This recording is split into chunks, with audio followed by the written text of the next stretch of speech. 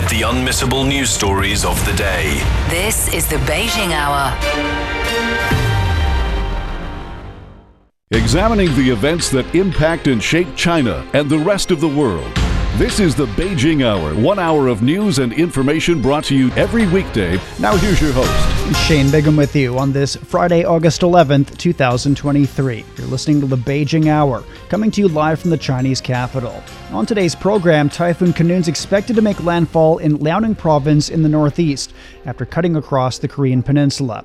China's foreign minister is in Singapore and has met with the city-state's prime minister. And Hawaii's governor says the wildfires on Maui are the largest natural disaster in state history. In business, China's resumed group travel in more overseas destinations. In sports, England captain Harry Kane's on his way to Germany. In culture and entertainment, the Emmys have delayed this year's awards show. Now checking the day's top stories.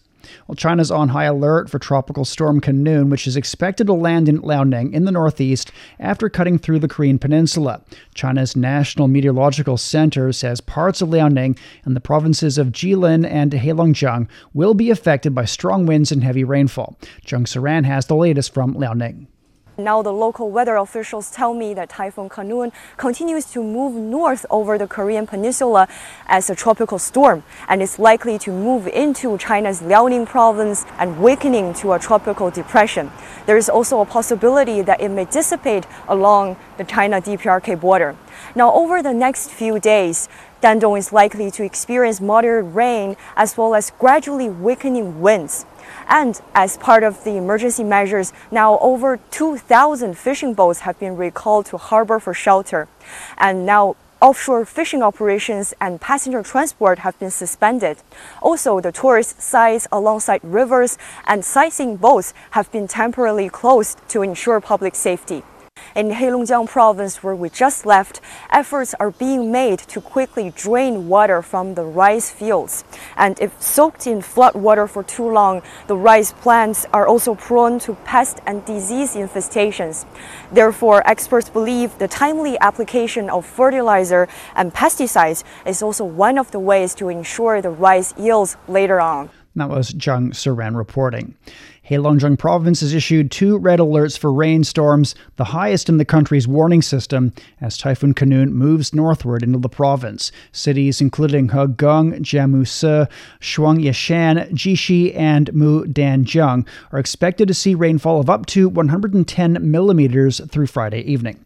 Meantime, the state railway operators suspended several passenger train services for safety as the storm approaches. The main railway station in Harbin has streamlined the refund process.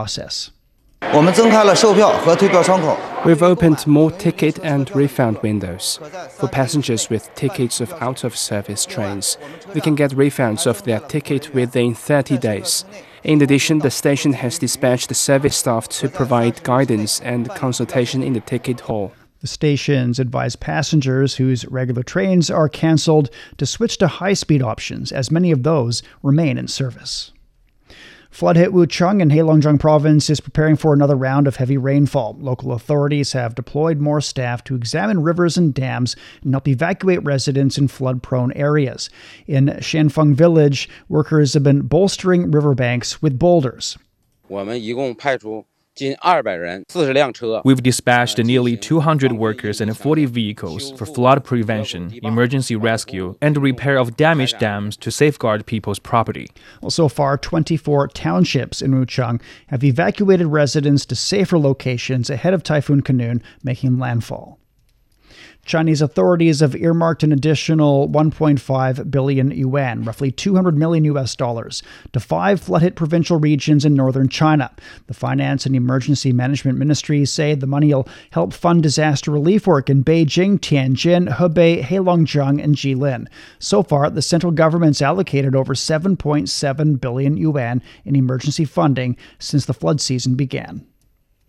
Insurance institutions in Beijing have received over 27,000 claims related to rain-caused disasters, with the total compensation reaching 380 million yuan, or around $53 million US. Authorities say around half of the claims occurred in Fengshan and Mentogo, the two districts worst hit by the recent rains and floods. Meanwhile, the estimated loss in the city's agricultural insurance sector exceeds 32 million yuan. From July 29th to August 2nd, Beijing was battered by severe torrential rains triggered by Typhoon Khanun, leaving 33 people dead and 18 others missing. It was the heaviest rainfall in the capital since records began 140 years ago. In the northern province of Hebei, heavy rainfall brought by Typhoon Khanun has left 29 dead and 16 others missing. Zhuozhou was among the hardest hit cities in the region. It's also home to several large-scale book warehouses. As the floodwaters have receded, business owners are busy taking stock of their losses. Zhou Yixin has the story from a book warehouse in Zhuozhou. Staff are trying to save the books that haven't been ruined by the floods. Zhuozhou is an important place for the book publishing industry. There are many warehouses here, most belonging to middlemen who distribute books from publishing houses to libraries and other institutions. In this warehouse, it is estimated that at least 80% of the books, nearly 500,000 volumes, will be ruined. Most of the ruined books will have to be thrown away. Most middlemen run small and micro enterprises, which cannot withstand such heavy losses. On August 4th, the e-commerce platform Taobao launched a campaign to help disaster-stricken book businesses.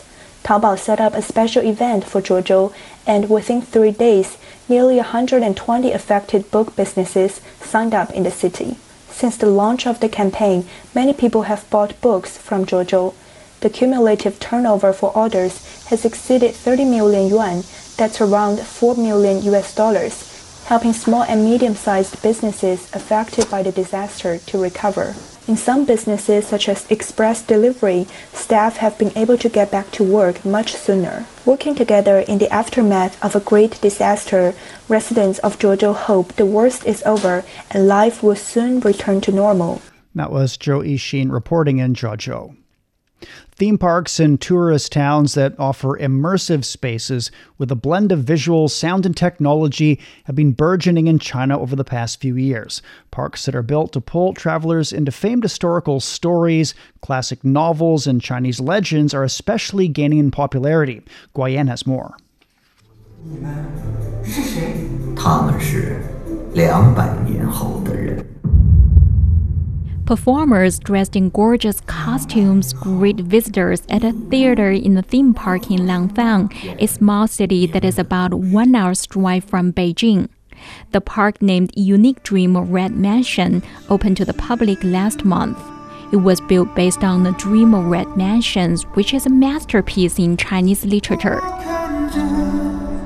With dazzling light and sound effects, spectators are pulled into the scenes of the classic novel depicting the rise and fall of a famed noble family. The immersive experience enables them to interact with the environment and their beloved protagonists in the book. I think the light was very impressive. The special stage effects, such as the rainfall created by technology, looked so real. The sound effects are stunning. As the characters appeared one by one, we were brought into the scenes in the novel. The environment of the park recreated the scenes in the book. I read the book and watched the TV drama and the movie. It felt like we walked into the world in the Dream of Red Mansions. The idea behind the design of the park is quite novel and original. I read the book in high school. Here, travelers can rent the traditional dress of the Han people to dress up as the characters in the novel.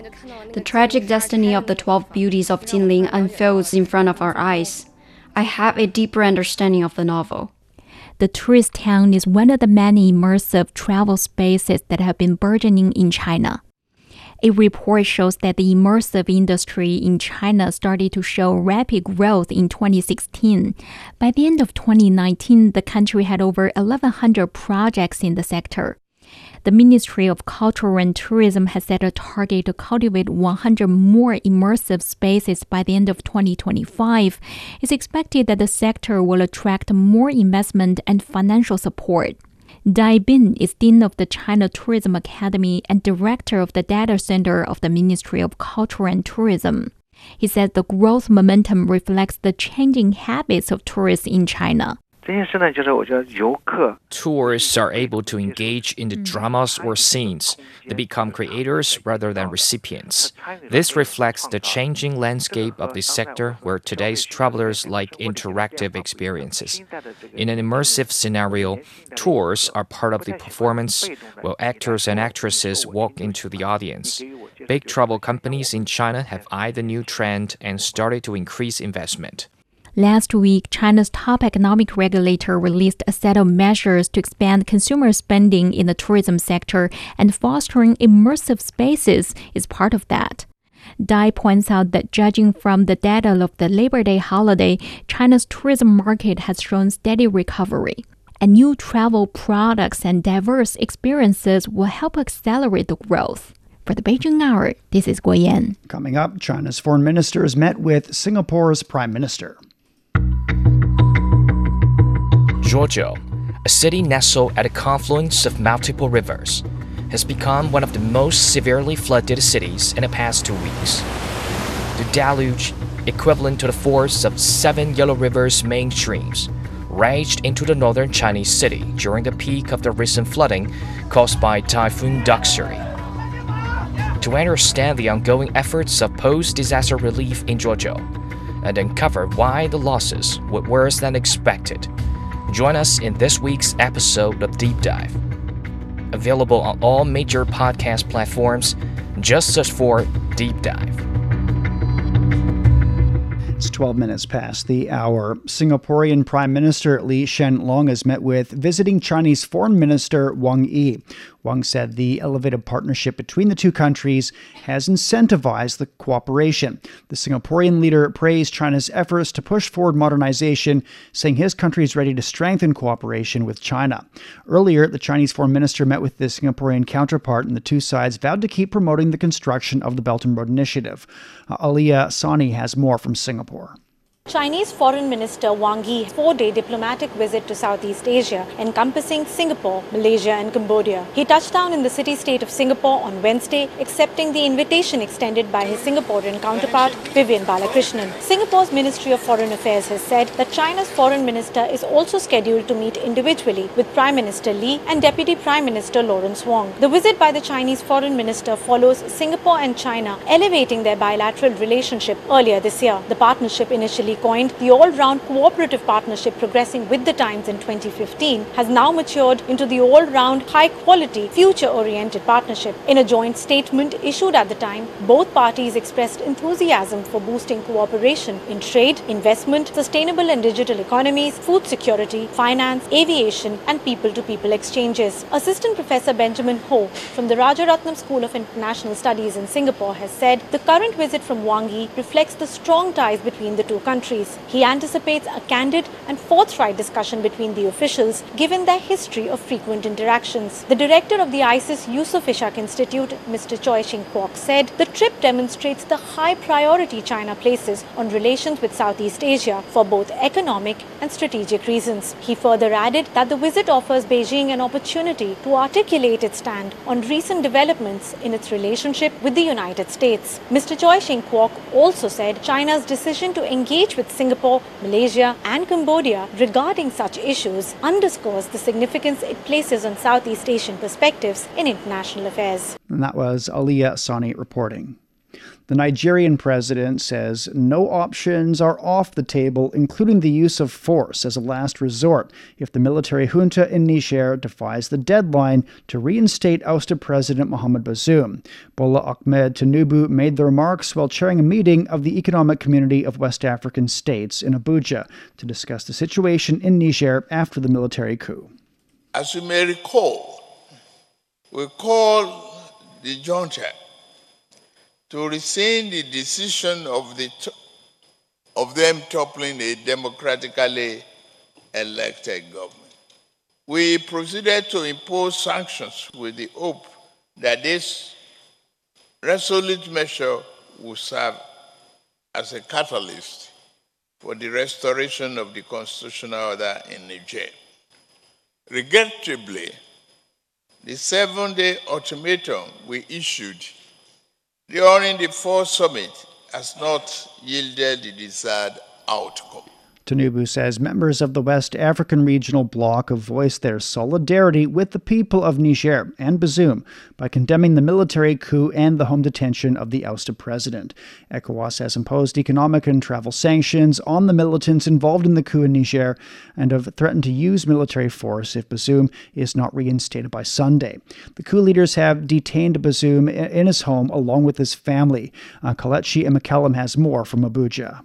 The West African Regional Bloc, ECOWAS, delivered a resounding message during an emergency summit held in Nigeria's capital, Abuja. As tensions rise in the wake of the July 26th coup in Niger, the leaders have vowed to take decisive actions to restore democracy and constitutional stability in the nation. The summit, attended by leaders from across the region, saw Nigeria's President Bola Tinubu, also the ECOWAS chair, asserting that all options remain on the table, including the possibility to use force as a last resort. This declaration comes after the coup leaders defied ECOWAS' previous threat to use force to reinstate democratic leadership. During the summit, President Tinubu emphasized the unity of purpose among member states. He reiterated ECOWAS' unwavering commitment to support Niger on its journey to peaceful democratic stability. The regional bloc made it clear that it would not stand by idly while those responsible for the coup thwart the return to power of democratically elected President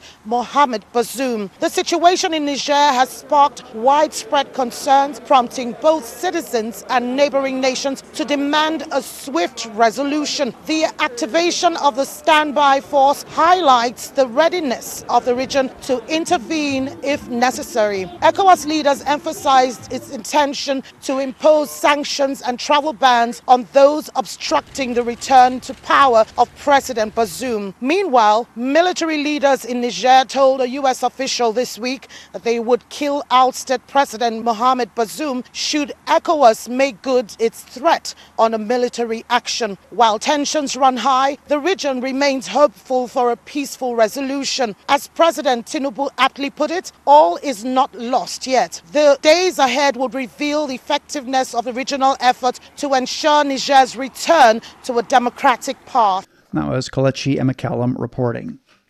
Ecuador is in a state of emergency and 3 days of national mourning following the assassination of a presidential candidate.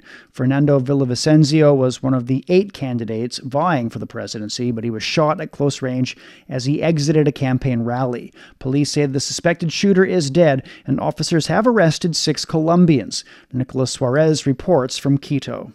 Hours after the assassination of presidential candidate Fernando Villavicencio, the country is still in shock. According to witnesses, the 59-year-old candidate was attacked by gunmen when he was getting into a car after exiting a campaign rally in the northern part of the capital city. Multiple shots were heard at the scene, reportedly killing Villavicencio even before he could be transported to a nearby hospital. Villavicencio was not a front-runner candidate, but throughout his career as a union leader, journalist, and lawmaker, he was outspoken on the need to address crime and corruption, often accusing politicians of being entangled with organized crime and drug trafficking cartels. He said he'd recently received death threats from a top Ecuadorian crime boss known as Fito, currently serving jail time. In response to the killing, outgoing Ecuadorian President Guillermo Lasso vowed the crime would not go unpunished and declared a nationwide 60-day state of emergency. Las Fuerzas Armadas, a partir de este momento, the armed forces, as of this moment, are mobilized throughout the national territory to guarantee the security of citizens, the tranquility of the country, and the free and democratic elections of August 20th. At least 9 other people were injured in the attack, including a former congresswoman and 2 police officers. According to the authorities, one of the suspects died in an exchange of fire with security personnel. Also, government officials reported that 6 people have been detained in the raids ordered across Quito after the killing. This political crime comes just 2 weeks after the assassination of Agustín Intriago, mayor of the port city of Manta, who was, according to Villavicencio's team, a supporter of his candidacy. That was Nicolas Suarez reporting. Top diplomats of Mexico and the United States have discussed irregular migration taking place through Mexico towards the U.S. border. U.S. Secretary of State Antony Blinken says one of the responses to the challenge is to expand legal pathways for migrants. You all know this, but it always bears repeating. We have historic record levels of migration going on around the world. More than 100 million people on our planet on the move, away from their homes. In our own hemisphere, well over 20 million people. So what we've determined to do is to work as a region to make migration more safe, more orderly, and more humane. Media reports say there has been a record migratory flow to the U.S. from Latin American countries. U.S. authorities have reported millions of encounters with migrants on the southern border over the past year. Mexican Foreign Secretary Alicia Bárcena proposes that a place be established in the country's southeast to evaluate whether the migrants are eligible to enter the United States. We don't want people to continue risking their lives, putting it in jeopardy in the north. So that's why we think that the south is the best place where we can receive these people, and therefore that is one of the overarching topics that we were talking about. And I'm grateful because we have such a fruitful dialogue that we must continue. Bárcena also says her country is pleased that a lawsuit's been filed against Texas demanding the state remove the buoys on the Rio Grande. Texas Governor Greg Abbott ordered the placement of the floating barriers last month to stop the irregular passage of migrants. Concerns have been voiced about drowning risk from the barriers and their environmental impacts on the river. At least one person was killed and 16 others injured after a Russian missile struck a hotel in the Ukrainian city of Zaporizhia. In the town of Kupiansk, authorities have urged residents to leave the area due to increasing Russian attacks. Russian officials say 2 people are dead after Ukraine shelled a village in Russia's Bryansk region near the border. Dasha Chernyshova has more from Moscow. The Russian Defense Ministry says the Russian army has improved its position on the front line around Kupiansk. Moscow also claims to have downed over a dozen Ukrainian drones seeking to attack the Russian cities on Thursday. According to the Defense Ministry, air defenses thwarted terrorist attacks, destroying 2 drones flying in the direction of the capital Moscow and bringing down 11 others near the city of Sevastopol. No casualties or destruction has been reported, but air traffic was disrupted at 2 international airports, Vnukovo and Domodedovo. And in Russia's Bryansk region that borders Ukraine, at least 2 people have been killed as a result of the Ukrainian shelling. Meanwhile, Russia's agriculture minister Dmitry Patrushev said Moscow will deliver grain to 6 African countries free of charge in the near future. Patrushev said Russia exported 60 million tons of grain last year and expected to export about 55 million tons this year. That was Dasha Chernyshova reporting. A senior UN official says hostilities at the Ain el-Hilwa camp for Palestinian refugees in Lebanon have displaced several hundreds of families. Dorothy Klaus is the director of the UN Relief and Works Agency for Palestinian refugees in the Near East, and she says the hostilities have destroyed habitat. Between 200 and 400 houses are expected to have been demolished within the camp and in the vicinities. And we've had an UNRWA school complex for over 3,000 children violated and additional installations, including other schools and a health center, possibly also damaged.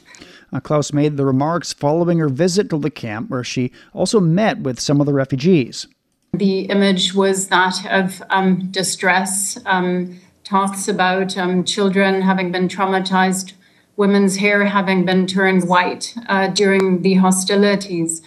I think this also needs to be understood in the context of multiple displacement that Palestinian refugees have experienced over the past 75 years. The official says they'll take part in a high-level meeting next week between various Palestinian parties in the Lebanese government to discuss issues such as rehabilitation and reconstruction work.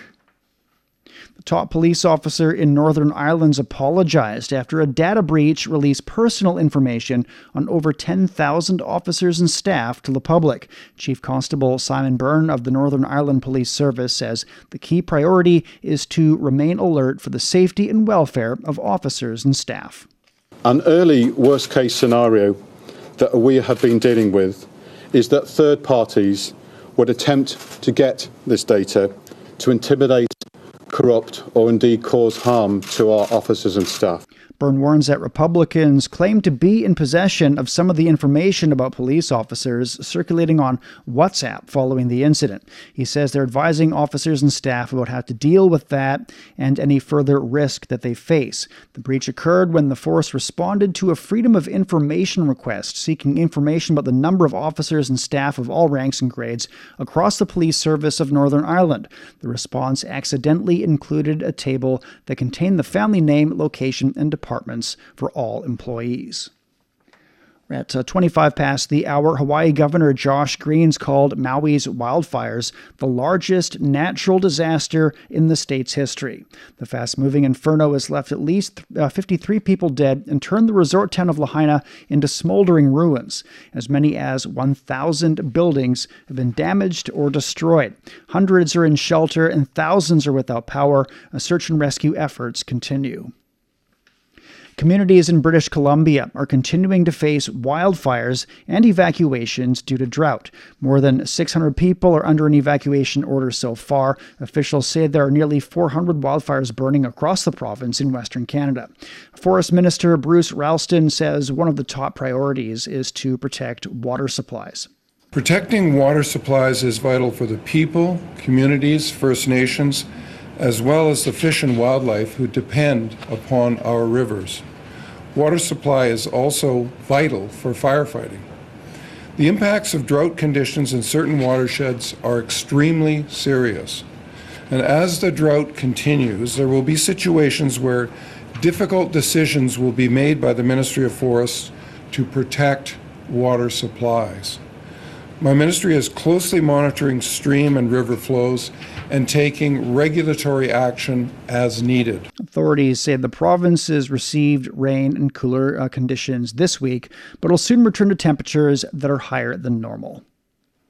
Officials have broken ground in southeast Louisiana on a $3 billion project to fight coastal wetland loss. The Mid-Barataria Sediment Diversion Project involves building massive gates in a section of levee in a rural area southeast of New Orleans. The project will also include a channel to divert some of the sediment-laden waters of the Mississippi River into the Barataria Basin. Executive Director Bren Haas of the Coastal Protection and Restoration Authority says the project aims to address coastal crisis at its fundamental core.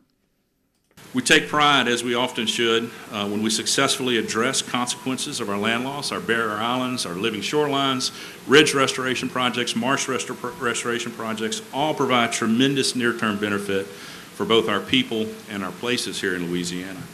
But today is different. Solids in the river are expected to settle in the Barataria Basin and gradually restore land that's been eroding for decades if the project works properly. At 28 past the hour, Beijing has moderate rainfall this evening down to 23 degrees. A light rain tomorrow with the high of 29. Chongqing is getting a light rain in 30 this evening.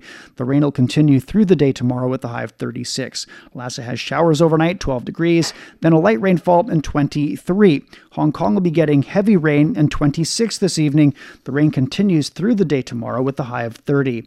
Elsewhere, Tokyo's 25 overnight, partly cloudy, and 33 on Saturday. Islamabad's 26, then thunderstorms in 36. Bangkok's at 27 overnight, then thunderstorms in 35 on Saturday. It's time for a short break. So far this hour, Typhoon Khanun's expected to make landfall in Liaoning Province in the northeast after cutting across the Korean Peninsula. And China's foreign minister is in Singapore and has met with the city-state's prime minister. Shane Bigham with you. Stay with us here on the Beijing Hour. Experience the musical classics of the East.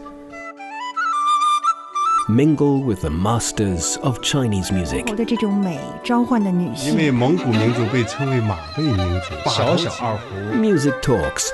Witness the sound of antiquity and modernity. We all enter this world with the universal greeting. We then learn to speak. Bonjour, comment allez-vous? Hoy estoy muy contenta. Though our languages, cultures, and traditions may differ, we still share one thing in common.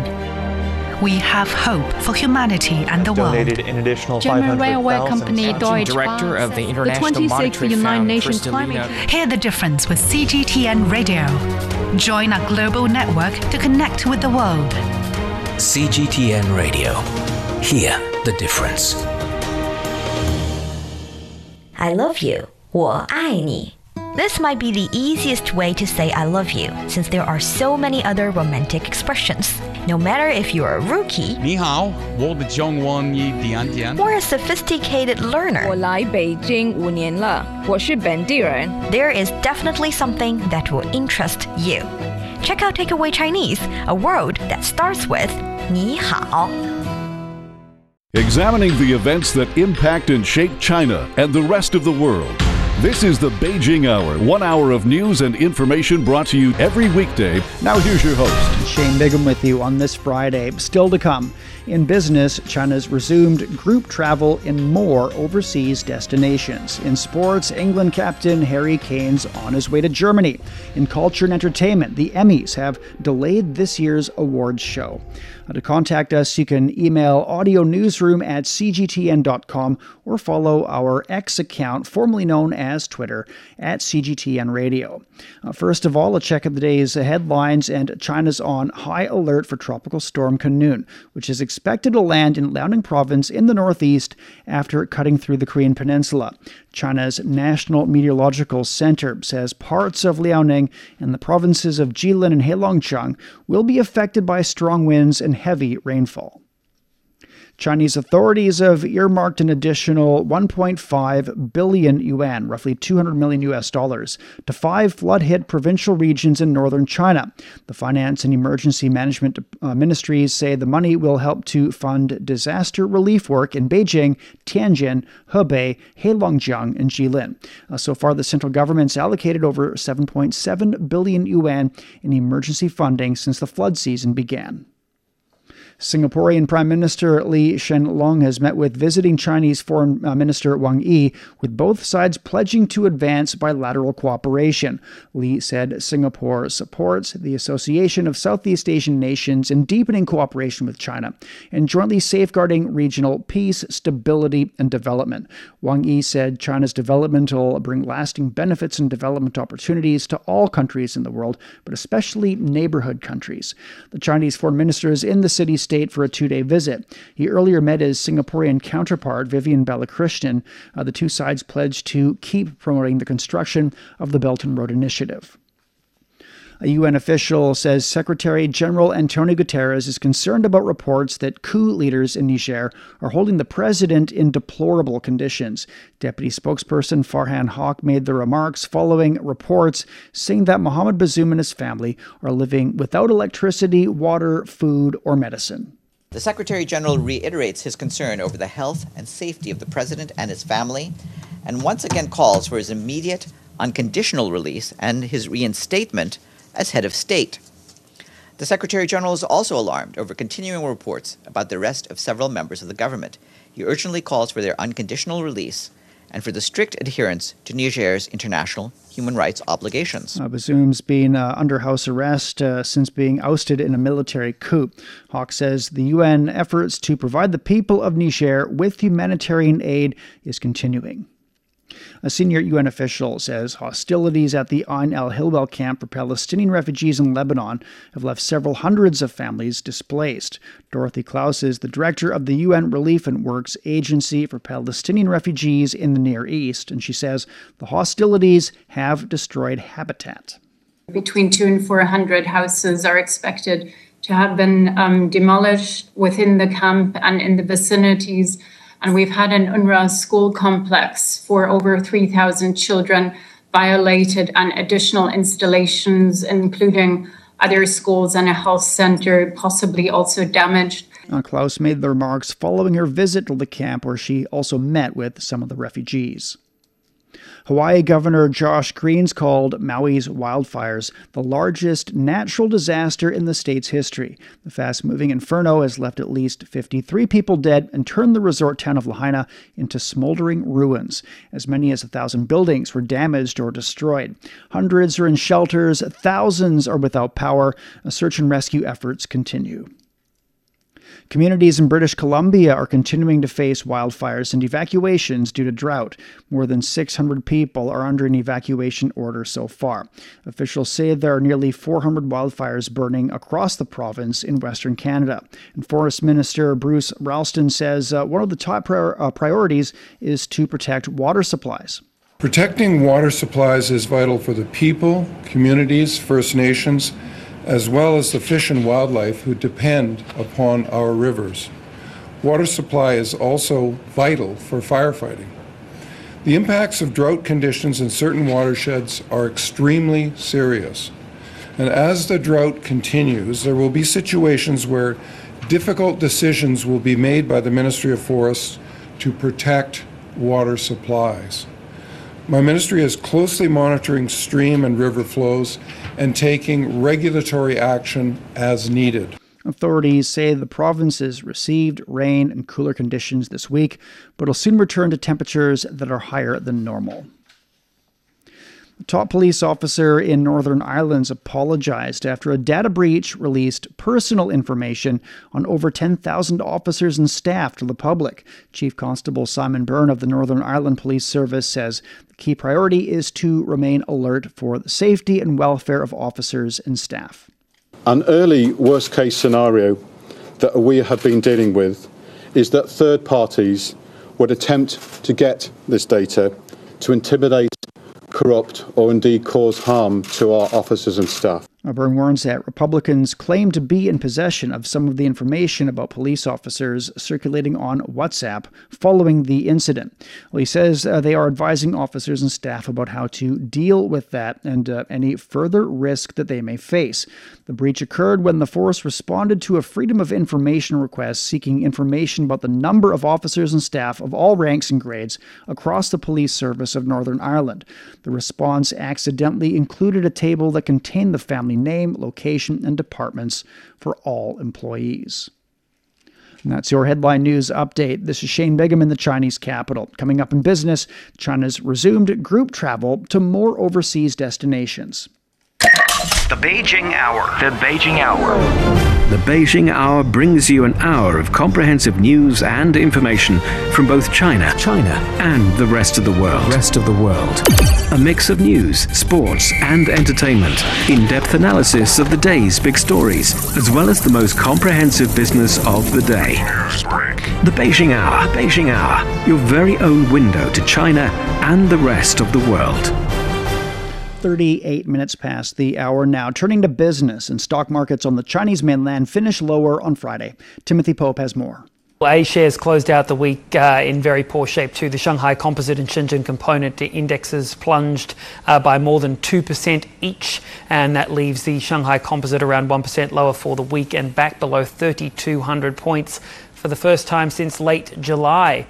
Yesterday, the Shanghai and Shenzhen stock exchanges made an effort to try and boost sentiment, saying that they'll be taking a look at ways to cut trading costs for investors, and that's a move that's really designed to try and increase the liquidity available to be spent in the markets.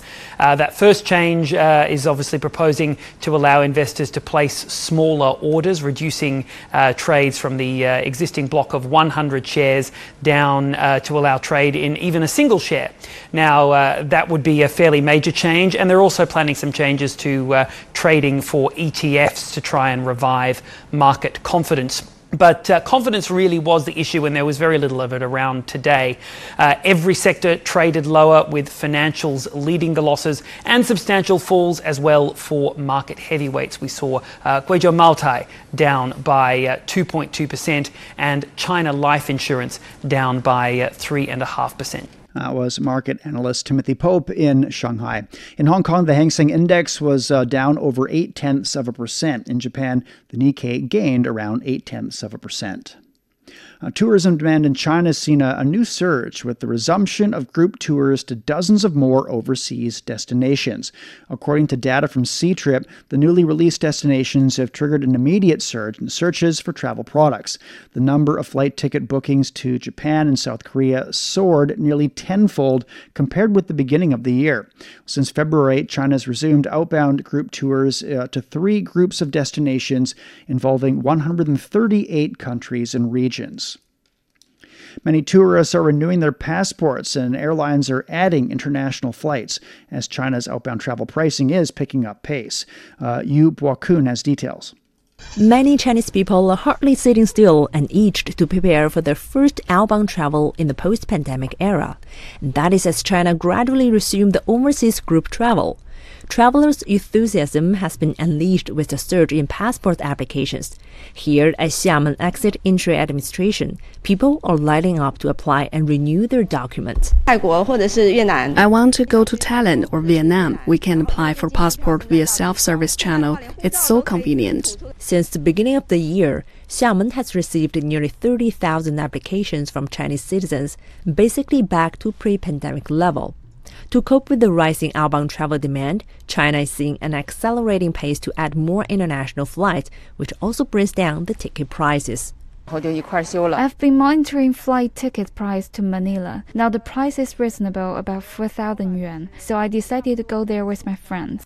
Xiamen Airlines has also been increasing their international flight. The carrier's international routes have resumed to over 300 flights per week, an increase of about 20% compared to previous month.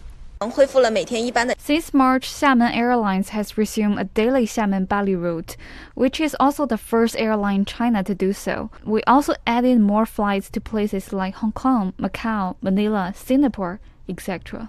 Well, it goes without saying that China's recovering outbound travel demand will bring greater confidence to the global tourism industry.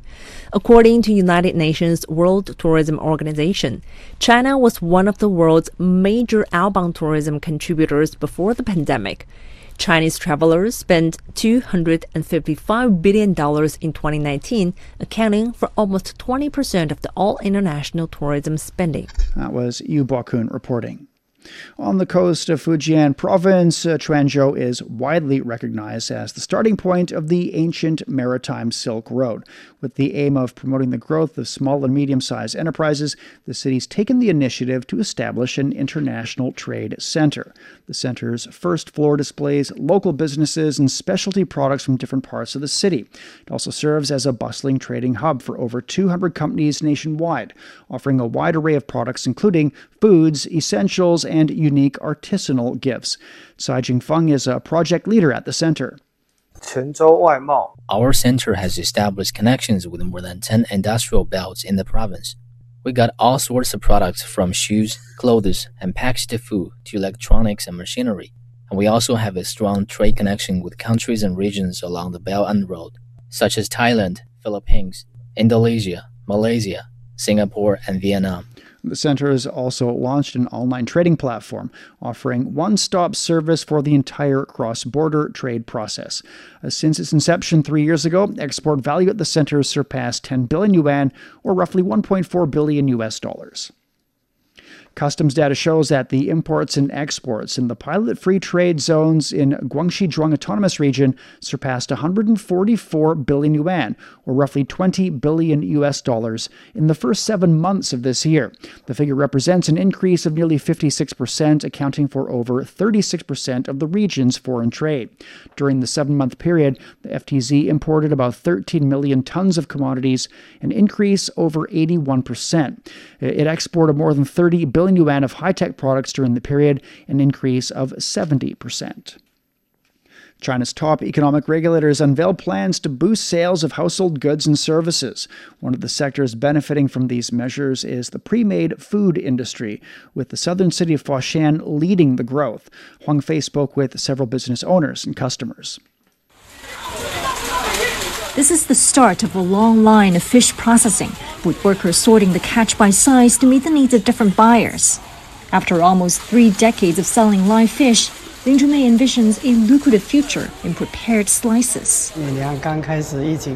When pandemic restrictions were first lifted, people flocked to restaurants, leading to a surge in orders for our pre-made packages.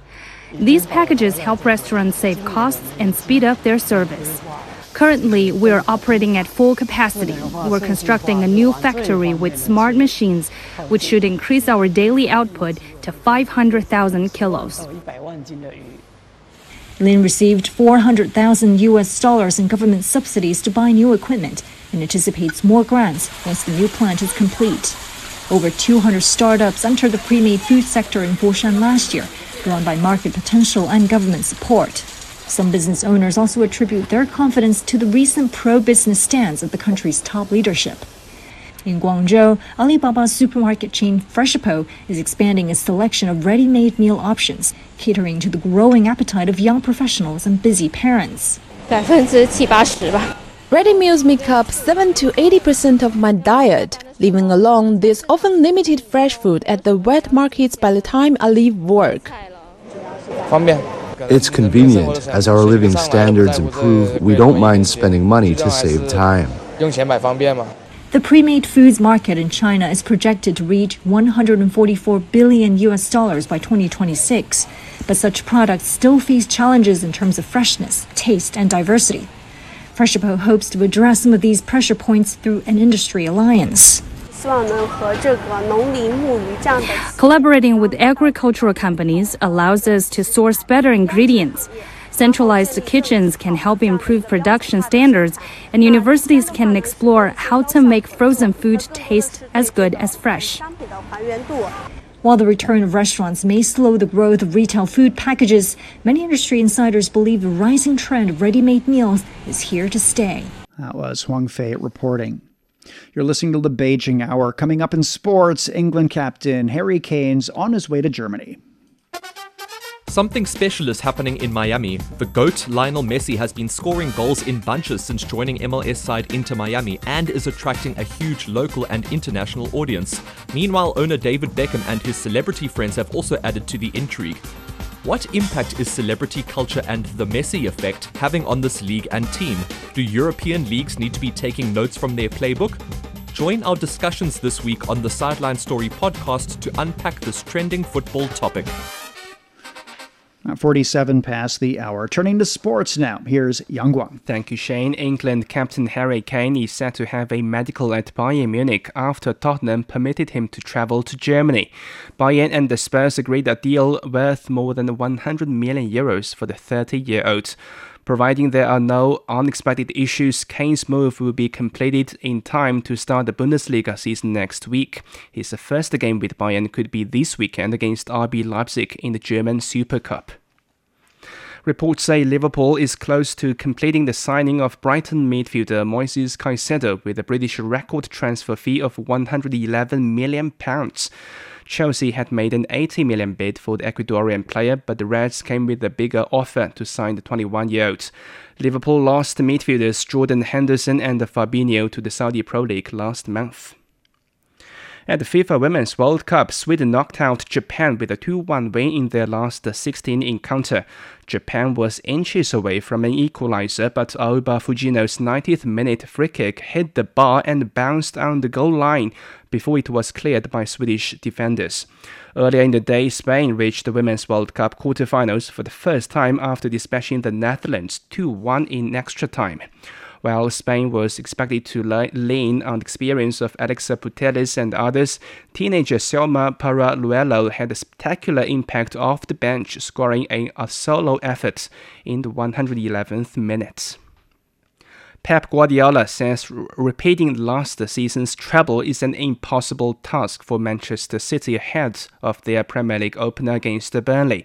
City won the League, FA Cup and the Champions League last season to become the first English side since Manchester United in 1999 to win those three trophies together in the same season. I don't think so. It will be possible to do what you have done last season. So it's one in a lifetime. So I said to the players, forget about it. So we climbed the highest mountain last season. What we have done the last 2 days, we came down to the mountain and we start from there. When everyone. There are a host of games to look forward to in the Premier League this weekend, including Chelsea versus Liverpool, Arsenal against Nottingham Forest, and Manchester United versus the Wolves. Real Madrid have been dealt a massive blow after their first-choice goalkeeper Thibaut Courtois suffered an ACL injury in training days before their opening La Liga clash of the 2023-24 season. The former Chelsea and Atletico man is expected to miss the majority of the season and is set to undergo surgery soon. Several names have been mentioned in the media that Madrid could target to step in for Courtois, including former Manchester United stalwart David De Gea, who recently became available as a free agent after United signed Andre Onana. The annual Lemurs Classic Surfing Competition has kicked off in Cape Town, South Africa. The event is solely dedicated to women surfers. More than 100 of them took to the waves to display their longboarding skills at the popular Surfers Corner. Travis Andrews spoke to the participants. Cape Town Surfers Corner is a popular spot for surfers of all skill levels, from beginners to professionals. It's also a favorite for many surfing academies. For this reason, that the annual Lemurs Classic Surfing Competition was once again held here. The event has been set aside exclusively for female surfers. This event brought together everyone from beginners to experienced female longboarders. Organizers aim to build a passion for the sport and increase competitiveness amongst women in the mother city. We have from all the way from the 50s all the way down to under 14s, and then we have the development side, which we all in the process of actually going and developing the sport with them. Hopefully one day we will get a woman of color who will be our national champion or a world champion. Community support for this event has been growing, and the crowds gathered to cheer on the participants, many of whom were making their debut in this competition. For many of the participants, the Lemurs Classic is not just about competing, it's also about teaching and learning, especially from the senior surfers who've spent years mastering the waves. Women surfing together and giving confidence to the younger girls that are starting, or even women who have started surfing at an older age, which there are many. That's not, not everybody starts when they're children. So, and this gives them, I think they feel confident to come along, and you learn from any competition that you take part in. This year's event once again proved to be a success, not just for the competition winners, but also for the new surfers, who've gained valuable experience from a collective group of like-minded individuals. That was Travis Andrews in South Africa. In tennis, Chinese hopeful Zheng Qinwen's Canadian Open campaign ended in the second round, where she fell in a straight set loss to Lyudmila Samsonova. In men's action in Toronto, Daniil Medvedev continued his standout Masters 1000 campaign by cruising past Lorenzo Musetti in straight sets to advance to the last 8. Alejandro Davidovich Fokina battled from a third-set deficit to beat Casper Ruud through a tiebreak and denied the third seed a place in the quarterfinals. Ruud was 2 points away from victory before Davidovich Fokina served his way out of trouble. And that's all for sports. Thank you very much. That was Yang Guang. Coming up in culture and entertainment, the Emmys have delayed this year's awards show. The Beijing Hour. Hello, I'm Peter Dinklage from X-Men Days of Future Past. You are listening to the Beijing Hour. Hi, I'm Kathy Freeman, and you're listening to the Beijing Hour. Hi everyone, I'm Lang Lang. Welcome to the Beijing Hour. The Beijing Hour, your window to China and the world. 53 past the hour now. In culture and entertainment, organizers have postponed the 75th Emmy Awards to January 15th as Hollywood writers and actors strike over labor disputes with major studios. The Emmys were originally slated to air on September 18th. The Television Academy announced the nominations for the highest honors in American television last month, just before the dual work stoppage started. Shanghai has become a global coffee capital in recent years, with more coffee shops than any other city in the world. But another Chinese city is also earning a highly caffeinated reputation. Last year, Suzhou became the country's top bean buyer, importing more than 90,000 tons of Java. Zhang Shuswan reports on the unique coffee lifestyle the city's created, mixed with Chinese culture. She spoke to some of the coffee shop owners and customers. Gray bricks and tiles. the look of a typical street in the historic cultural city of Suzhou. The 500-meter-long lane dates back to the Song Dynasty 1,000 years ago. There's old saying in Chinese, you can smell a good wine from the end of an alley. But from this old lane in the 21st century spreads the fragrance not of wine, but coffee. And some is blended with Chinese style. Walking to the coffee shop, and you hear the music of Kunqu opera, a 600-year-old tradition born here in Suzhou.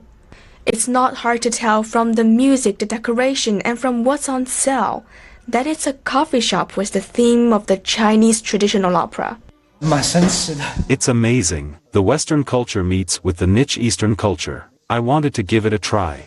It's a young shop, opened just a year ago, by two graduates who studied Kunqu in a local Chinese opera school. At peak times, they're selling 200 or 300 cups a day, and using up 3 pounds of coffee beans. We change our menu every 3 or 4 months, because consumers need new stuff to stimulate their spending. For example, we have developed 3 special coffee drinks based on 3 famous arias from the Opera Peony Pavilion, each drink based on a part of the story. We've got a lot of suppliers now. Some came to us after we opened. We've now got a lot of choices. Within a few steps, another cafe is hidden inside a yard along the lane, with a name that easily attracts passers-by. Soy milk is a typical drink for breakfast in China, so the name attracts people at first sight. Then they figure out that this is a cafe. Apart from in-store beverage service, the store also sells coffee beans that they roast themselves. I'm a Suzhou local, and I drink a cup of coffee every day. 2 years ago, I began noticing that there were a lot of cafes around. Many are small and exquisite, especially on the streets of the old areas. I came back from Malaysia. Cafes in China have more refined decoration and more kinds of coffee drinks. Cafes abroad usually feature relative simple coffees. To open a coffee shop in the city of Suzhou, which already boasts more than 1,600 cafes, Lu says you have to keep your offerings as diverse as possible and cross-promote with other city attractions. That was Zhang Shishuan on the coffee culture in Suzhou. The Institute of Oil Painting has launched the Painting Fragments exhibition at Yuncheng Museum in Beijing. The exhibition showcases more than 30 oil paintings and ink works by Ding Tianchui, a renowned modern artist. A special section also displays Ding's biography as well as a lineage of masters and disciples through books and documents. Ding belongs to the second generation of 20th century Chinese oil painting artists. Ethnic groups across southwest China have celebrated the Torch Festival. People lit fires, sang, and danced to pray for safety and a good harvest and used the occasion to make friends and trade goods. Also dubbed as the Eastern Carnival, the Torch Festival has been included on the National Intangible Heritage List since 2006. An extremely rare catfish species has been rediscovered in the Lansung River in Qinghai Province after disappearing for over 40 years. Locals had not seen the fish since the 1970s, and many experts consider the fish to be critically endangered, if not extinct. We're at 58 minutes past the hour now. Checking the forecast before we go away for the weekend, and Beijing's getting moderate rainfall and 23 degrees overnight. Tomorrow, a light rain and a high of 29. Chongqing has a light rain and 30 this evening. The rain continues through the day tomorrow with a high of 36. Alaska is getting showers and 12 overnight, then a light rainfall and 23 on Saturday. Hong Kong has heavy rain and 26 this evening. The rain continues through the day tomorrow with a high of 30. Elsewhere, Tokyo is 25 overnight, partly cloudy, and 33 on Saturday. Islamabad's at 26 this evening, then thunderstorms and 36. Bangkok's 27 overnight, thunderstorms and 35 on Saturday. In Africa, Nairobi's getting cloudy skies and 23 degrees Celsius. And that's it for this edition of the Beijing Hour. Making news today, Typhoon Khanun is expected to make landfall in Liaoning Province in the northeast after cutting across the Korean Peninsula. And China's foreign minister is in Singapore and has met with the city-state's prime minister. On behalf of the staff, this is Shane Bigham in the Chinese capital, hoping you'll join us for the next edition of the Beijing Hour and open a window to the world together. Ever wonder wondered what's actually going on in Africa through the perspective of an African? How are things really going between China and Africa? What's the narrative of this relationship? Well, get a perspective with China-Africa Talk. Hear from African diplomats, entrepreneurs, academics, Chinese natives, and more. Get on our wavelength every week to find out what's real with China-Africa Talk. Find us on Apple Podcast, Spotify, Google Podcast, and more. We'll see you there. A million, a billion, or maybe a gazillion years ago, a giant split open an egg. Then came the lady giant, who made people, and Mr. Curious, the botanist, Mr. Handyman, the Baron on the tree. This is our new season of Chinese folktales, and we will explore the ancient, mystical world together. Available on Apple Podcasts, Spotify, Google Podcasts, Stitcher, or wherever you listen.